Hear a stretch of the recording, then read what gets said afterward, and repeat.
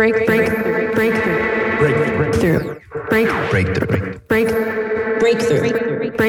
You are now listening to Breakthrough News.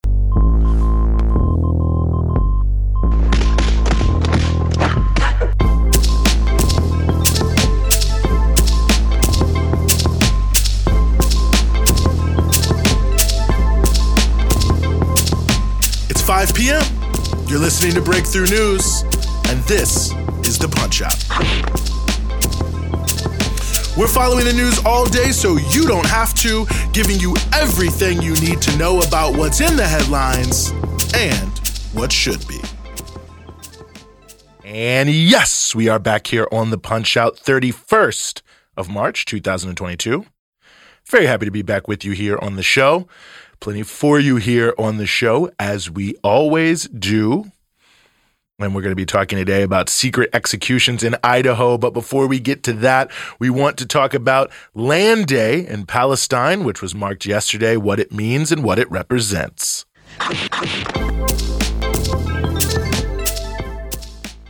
Yesterday was Land Day, marked by events around the world emphasizing the Palestinian resistance to the apartheid and ethnic cleansing policies of Israel, which have led to the dispossession of millions since 1948. Land Day calls for the right to return for those displaced, as well as decrying the ongoing efforts of Israel to force out Palestinians.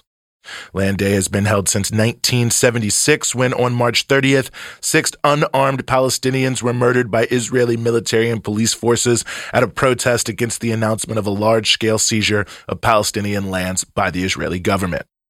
Demonstrations were held all across Palestine, with particularly large events, thousands and thousands of people taking place in the Gaza Strip. Musab Abdel-Al, a 45-year-old mother of 7, told Al Jazeera at the Gaza protest, quote, "The land is our land, and we will stick to it until the last drop of blood in us. Greetings to all our people in the West Bank, in the 1948 territories, and in the Nakab, and a salute for the soul of the martyr, Dia Hamasha." And that last point is a reference to Dia Hamasha, who was killed by Israeli police this week while resisting the Israeli occupation.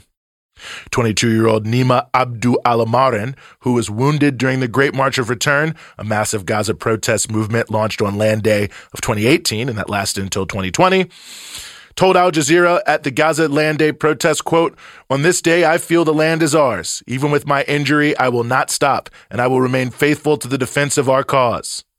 More than 260 Palestinians were killed and over 7,000 wounded by Israeli snipers who fired on the 2 years of unarmed Great March of Return protests.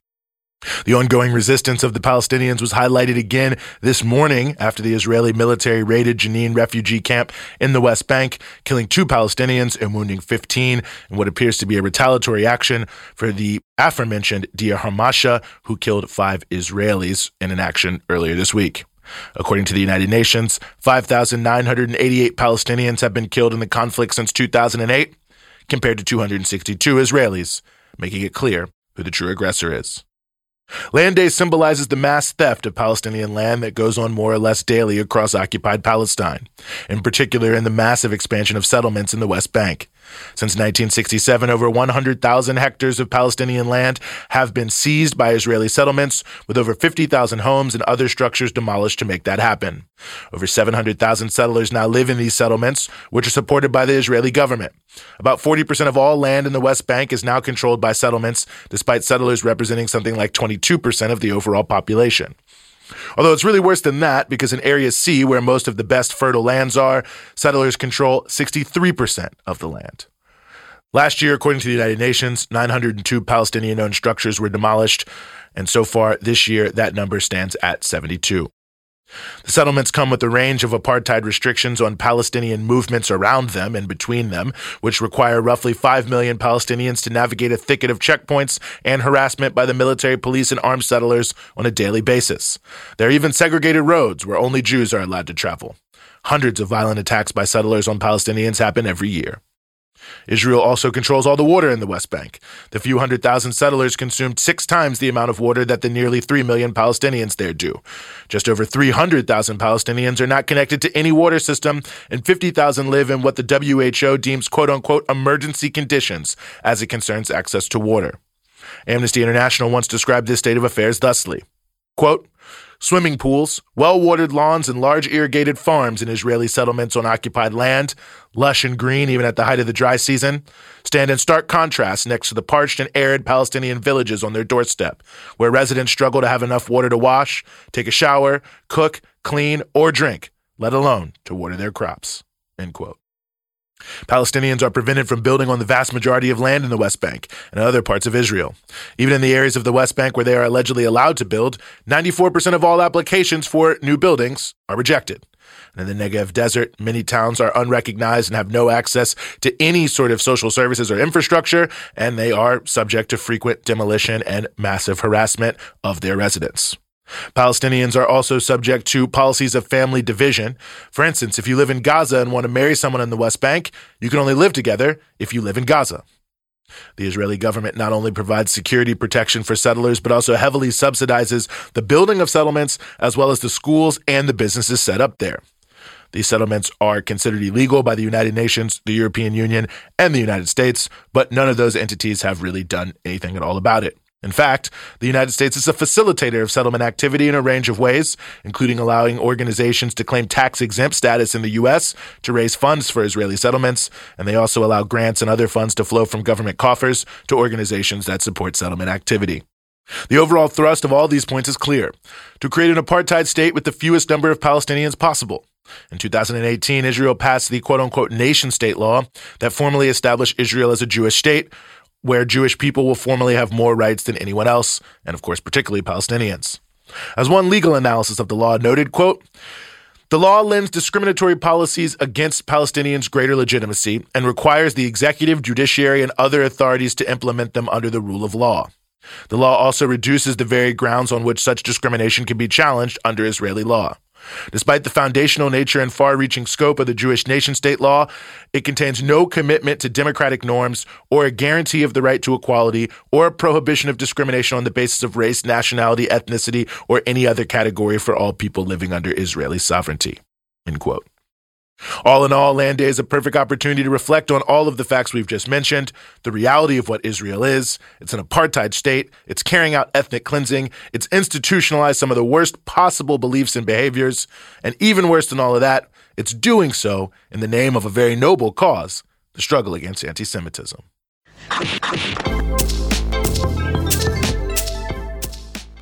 Just a couple days ago, Idaho decided to add a veil of secrecy over their attempts to execute people, specifically making it illegal for the state to reveal anything at all about what drugs it uses for lethal injections and where they got those drugs from.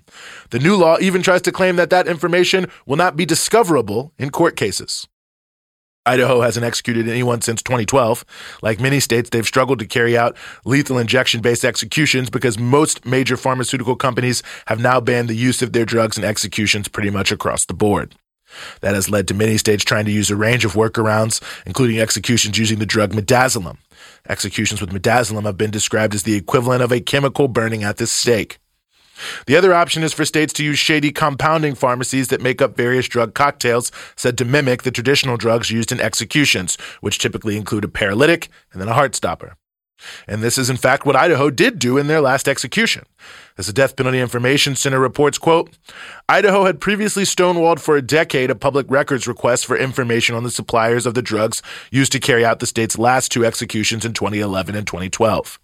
After the Idaho Supreme Court ordered the documents to be released, it was discovered that the corrections officials had chartered a plane and carried a suitcase on board with $15,000 in cash to fly to Washington State to purchase drugs from a pharmacy whose owner was disciplined by the state pharmacy board for violations including stocking expired drugs. The court ordered the Idaho Department of Corrections to pay $170,000 in legal fees for its bad faith refusal to produce the records and personally fined a prison spokesperson for his conduct. End quote. In the U.S., executions can only be carried out if they meet the threshold of not being, quote-unquote, cruel and unusual punishment, the Eighth Amendment of the Constitution. As states have resorted to more and more drastic ways of executing people, the likelihood that some sort of random drug cocktail making an execution clearly painful, putting the entire death penalty at risk, has been a major concern of those looking to execute more people. And it's clear that if you can prove that the method of execution was exactly what caused the painful execution method, that would in fact be cruel and unusual punishment, you obviously can more directly crack down on those methods and perhaps the death penalty itself. So if you don't have to reveal anything about the method, you dodge the issue of whether this was the cause of the painful execution as opposed to some sort of bodily complication related to the person being killed. Essentially, you can just blame the person who was executed for anything that might have happened rather than your method of executing them. Also, if you don't have to reveal anything, you can avoid it becoming clear that you illegally procured drugs whose makers don't want them to be used for executions, or that you procured drugs that are illegal in the sense that they may break patents or, various scientific protocols or something of that nature. In other words, it is an easy way to avoid accountability. Whether or not Idaho's secrecy law will be able to stand in court isn't exactly clear legally. It isn't even clear if it's going to do what they need it to do to facilitate executions. But it is a good reminder of how, despite the death penalty being at all-time lows in terms of popularity and usage in the United States, those looking to continue executions are resorting to more and more extreme methods and processes to do so.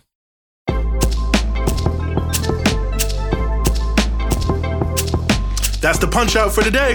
We're with you Monday through Friday, 5 p.m. here in New York East Coast Standard Time, 2 p.m. in Los Angeles Pacific Standard Time, and 9 p.m. GMT.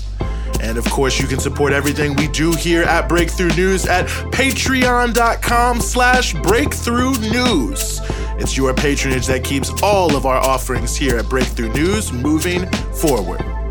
And of course, you can check us out across all your social media platforms, Instagram, Twitter, Facebook, at BT Newsroom.